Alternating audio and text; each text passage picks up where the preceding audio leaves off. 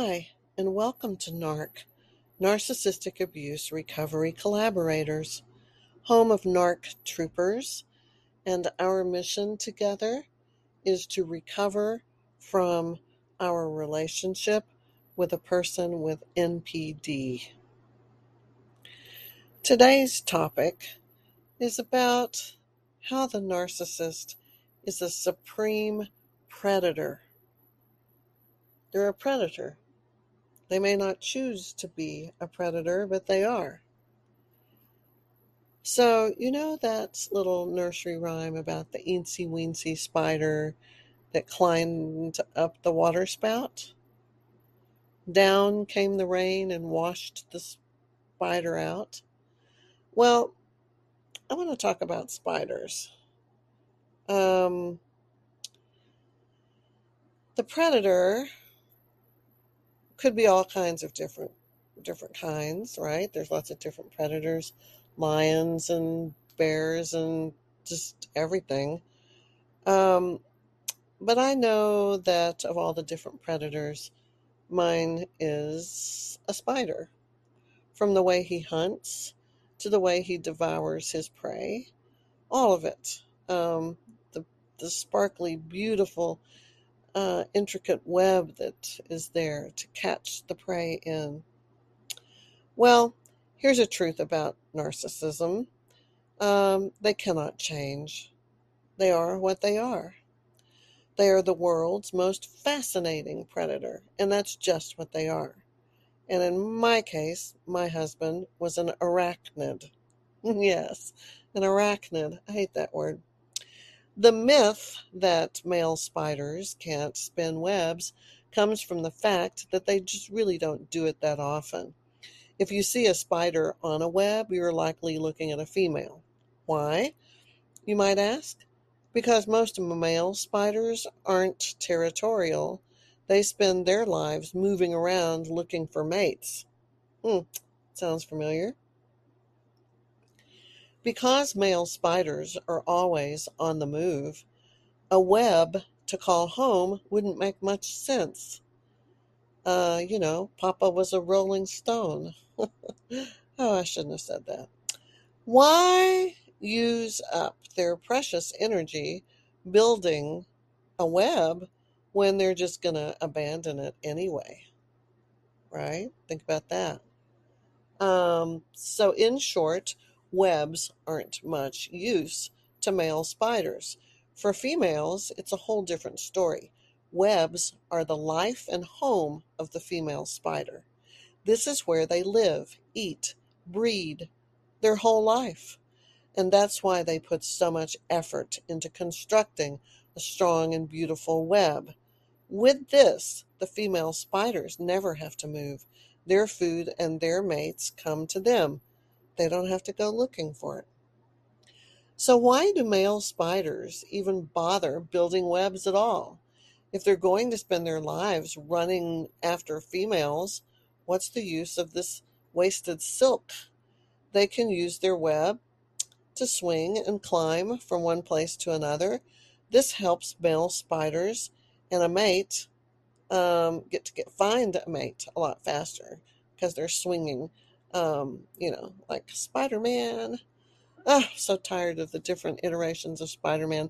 How many movies have there been now? Like Spider-Man in the multiverse, like 20 different versions, and it's the same story. Come on, let's do something else. Anyway, they can also use their webs to help them get away from other predators. Crafty bastards, don't you think? The similarities between some types of narcissists and spiders are really chillingly profound. So let me tell you why. First of all, the primary use of a spider web is to catch prey. While spiders can hunt, most of them get their meals by luring and trapping. Spider webs are sticky and very difficult to see. That's why unlucky insects fly straight into them and can't get out. Here's another one. The spider will then swing over to the trapped insect, wrap it in silk, then suck the life out of it. Now, I know all of that sounds familiar. I was married to my narcissist spider for 15 years, and every night as we cuddled up, it never occurred to me that he was actually an arachnid. There were times, but I missed them all. Spiders seemed to follow him everywhere. They were always floating in front of him in the car, dropping out of trees into his hair, making a web beside our bed where we slept. He would tenderly remove them and relocate them to the garden, saying how much he loved them and how they were his animal totem or spirit animal, or one of them. Snakes or his other buddies. They kept finding him in our garage. That's another story for another day. Um, anyway, the only thing that he identifies with as much as that would probably be the snakes. But narcissists are a lot like spiders because they build a web of lies and half truths and seduce with beautiful trappings. They wait for their victims to come to them, and then they make them beg to be eaten alive. Can you believe that? The victim begging to be eaten alive? That's some skill to get someone to do that. And that's exactly what they do. They inject their victim with poison that paralyzes them so they can't get away. Are you following the analogies, the extended metaphor here that I'm trying to establish? It's an extended metaphor. Much like trauma bonding and enmeshment, you are paralyzed and you're stuck and you can't get away. So once they have their prey in their web, the spider is going to feed off of it, much in the same way as the narcissist feeds off of their victim to get narcissistic supply and fuel, right? In the end, they find a new and better source of nourishment, your replacement, and there is an abrupt discard. Boom, just like that. All that is left of the spider's prey is just this empty shell. Survivors of narcissistic abuse will tell you that they are not the same person that they were before hooking up with their narcissist. They too are an empty shell when it ends, just like the bug that is desiccated in the web. It's the same thing, the same process. It's a parallel experience. The problem is that a web can only support so much weight. And like a narcissist, a spider can become greedy and use its web to engulf as many people into their world of deceit as the foundations begin to stretch. The spider tries to keep tabs on everything in the web, but sometimes there is just too much going on that the spider will begin to make mistakes. And sometimes it only takes the smallest little thing, like a gust of wind, to come along and down comes everything. And it's the same with the narcissist and what they create. It's always flawed. Most narcissists are guilty of a tragic flaw, and that tragic flaw is usually hubris.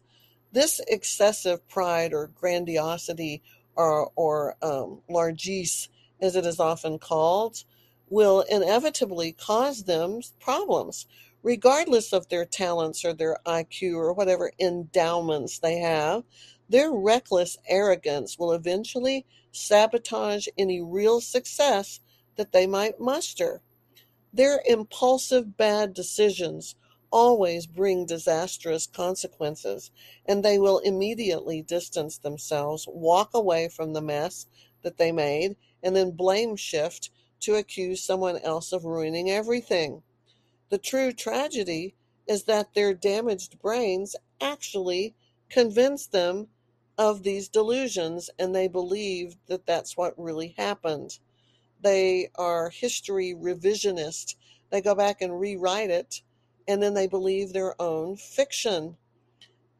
That is probably the worst thing about being with a narcissist, is that the way that they just um, their brains don't allow them to see the truth or to remember anything. And then when they leave, they maybe remember 10% of stuff, and really it's just snapshotted things, images, one-dimensional pictures of you in their head that aren't even real representations of anything true or intimate about who you are. They never see you, hear you, feel you, experience you in the way that you do them. They just don't. The narcissist is a paradox. While every narcissist, has talents. Maybe they're smart. Maybe they're even self-aware, but they are incapable of accepting responsibility for their mistakes or any wrongdoing. They feel no guilt, no remorse for causing others tremendous pain, and they have no ability to experience things such as emotional empathy, fidelity, ethics, morals, or regret. While they may be self-aware in some areas, they are blind to the truth and have a callous disregard for anyone else. They often appear charming and sweet and courteous and kind and just perfect, but they are none of those things. And anything that seems too good to be true, you can bet it probably is, right? Real people are not like that. They're not amazing, dazzling Disney versions of like caricatures or something. Real people are stinky, messy, fussy, and all of that sometimes. The narcissist puts on this show that just blows you away, knocks your socks off. You know, it's like it's an extravaganza. So make no mistake, though. They are poisonous, venomous, deadly. And it's all a false persona and nothing more. They are predators. Again, they are predators. That is what they are. First and foremost, it is all that they are capable of ever being. For 15 years, I looked for the good in my husband. I believed he could be so much more than he was, and I thought he could do it, that he was capable. Having NPD and other forms of sociopathy and maybe even some psychopathy thrown into the mix, it created a person who is driven by fuel, acquisition, power, deception, and lust. Everything else was a ruse. It wasn't real. It was just this glittery, sparkly web designed to entrap and provide food. Predators are the world's best when it comes to adaptability and resiliency. They can shapeshift in an instant and never lose a moment of sleep or glance back over their shoulder at those that they destroyed in order to make themselves stronger. They just don't care. They are survivalist. With everything going on in the world today, I wish I had my narcissist here, still with me, because regardless of what happens and how bad things get, all of our systems may fail. We may have like the Great Depression or World War III or God knows what. He's the guy to have beside you because he's handy. He's a survivalist. He will be the last man standing because he's ruthless, calculated, smart, cold-blooded, and he is a predator. And when you put all those things together, he will survive anything when the rest of us have perished. They're like cockroaches. They survive anything. Um, and so when the end of the world comes, if that's what's happening, I don't think it is, but it is possible. I do believe it's possible. And if it is, the narcissist is going to survive it all. When I was little, spiders were my biggest fear. And as I grew older, I continued to just loathe spiders, anything creepy, crawly, ew, and they hurt me. I've got spider bites that just did terrible. necrosis of skin and just giant, like baseball sized black and blue bites, that got all yucky and infected. So I wanted these things as far away as from me as possible, and in someone else's yard, or somewhere, safely where they need to stay away. Since my ex has been gone, I have imagined him as many different types of predators. I thought, he could be a shark, maybe like a great white, that just has to keep moving at all times and searching for food. But he's not a shark. He's a spider. He waits for his prey to come to him. And for all we know, the lesson here is that we must be what we are, right? We must be what we are, true to our nature and true to the unchanging law of the universe. We cannot reinvent ourselves as something we are not. The narcissist can't do it. I'm not sure we can either. I have to accept that he's a spider and that I married one and that I loved one and trusted one. And you know how that ended. I was wrapped in silk and allowed him to feed off of me year after year after year. He knows what he is. He knows what he does. He spins that beautiful, seductive web, and then he sits back and he waits, smug, amused, patient, arrogant, lustful, ravenous. And the fat, juicy prey, they come. They always come, like moths to a flame. They just can't help themselves. He's so seductive. When I lay in bed at night, unable to sleep, recursive, intrusive thoughts run across my mind. It's part of my PTSD, I think, and the trauma. And these days, they feel like that they tickle my brain with their little soft feet of a spider is what it feels like crawling across my head and into my brain. I imagine him, the giant 180-pound arachnid, um, there beside me. And it's like a human sized tarantula that reaches over and places one of its furry little feet on the small of my back. Right? Spiders don't have hands, so it has to be a furry foot. Um, Gosh, this image is crazy. Um, yeah, and okay, sorry, I'm freaking out about the furry foot on my back. Um, and as my feet search for him under the covers, they're met with the sticky feet of a giant spider. They have some sticky Spiderman kind of stuff going on. In the wee hours of the morning, um, sleep is still sometimes out of reach because I'm thinking about this. And I finally surrender to the images and just pray that he will inject me with the blissful venom that ends all the suffering and sadness. It just numbs you up.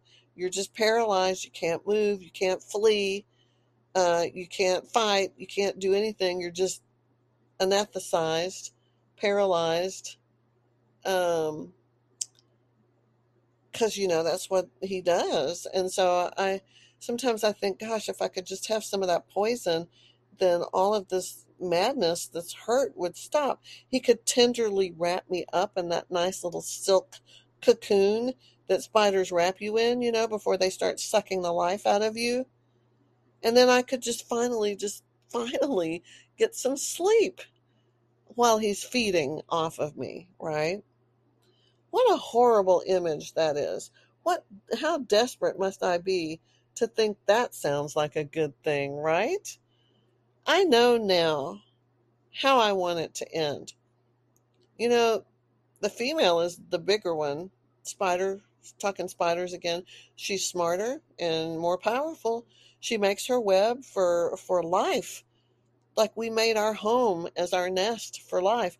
And she stays there from the cradle to the grave. She needs strength after being depleted from all that spinning and mating, and she needs a snack. So you know how this ends, don't you? She eats him, and she lives happily ever after. A parting gift for you, for your reading pleasure, is this classic cautionary tale, and it was originally written in 1832, called The Spider and the Fly. And we're going to end with that today because this is a creepy episode. But it's to, I want you, when you're missing your narcissist and you're addicted to them and you're loving them and you're thinking, oh my gosh, I can't live without them. Think about this. This is my gift. Think about this. Think of them as a spider. Think of them like I do, about the furry feet and the sticky, hairy spider legs, coming over under the covers in the bed. They're predators, guys. You got to conjure some images in your mind to help you um, get unbrainwashed. This is like deprogramming from being brainwashed. This is like withdrawal from heroin. Guys, you have to have some tools. So imagine the spider, and this is what I'm going to end with today. Um, and so I renamed it. I'm going to call it The Narcissist and the Prey instead of The Spider and the Fly. It's The Spider and the Fly. But it's going to be the narcissist and his prey. All right, here we go. Will you walk into my parlor? Said the narcissist to the prey. 'Tis the prettiest little parlor that you ever did you spy.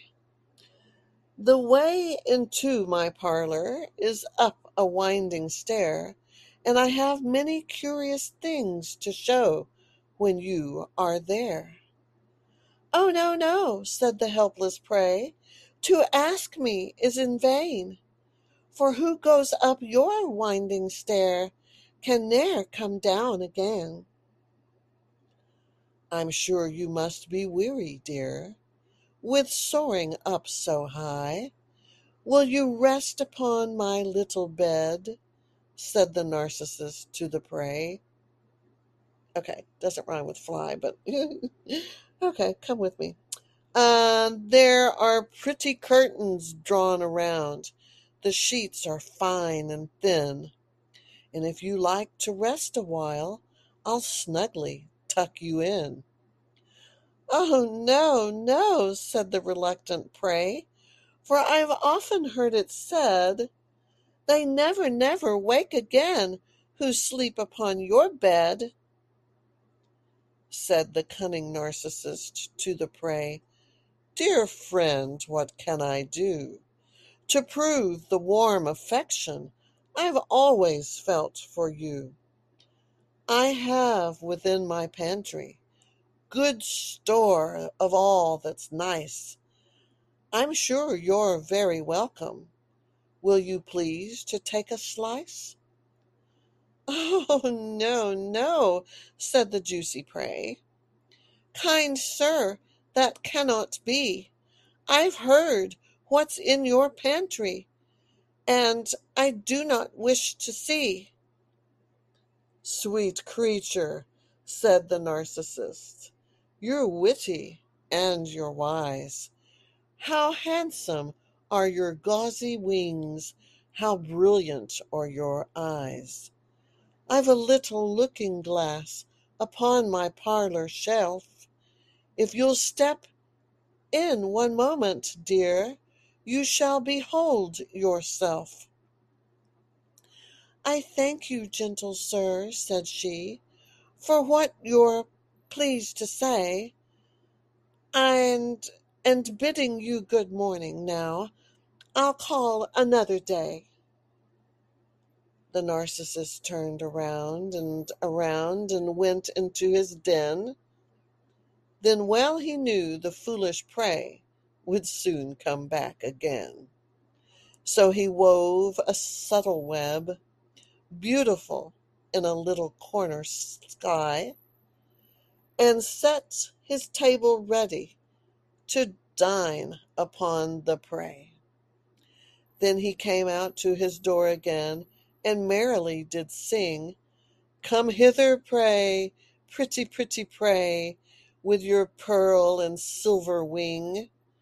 Your robes are green and purple, and there's a crest upon your head. Your eyes are like the diamonds bright, but mine are dull as lead." Alas, alas, how soon this silly little prey, hearing his wily, flattering words, came slowly flitting by. With buzzing wings she hung aloft, then nearer and nearer drew, thinking only of her brilliant eyes and her green and purple hue, thinking only of her crested head. Poor foolish thing, at last up jumped the cunning Narcissist and fiercely held her fast. He drugged her up his winding stair into his dismal den, within his little parlor, but she ne'er came out again. And now, dear little children, who may this story read, to idle, silly, flattering words, I pray you'll never heed. Unto this evil counselor close heart and ear and eye, and take the lesson from this tale of the narcissist and his prey. This episode is brought to you by Visit Williamsburg. In Williamsburg, Virginia, there's never too much of a good thing. Whether you're a foodie, a golfer, a history buff, a shopaholic, an outdoor enthusiast, or a thrill seeker, you'll find what you came for here and more. So ask yourself, what is it you want? Discover Williamsburg and plan your trip at visitwilliamsburg.com.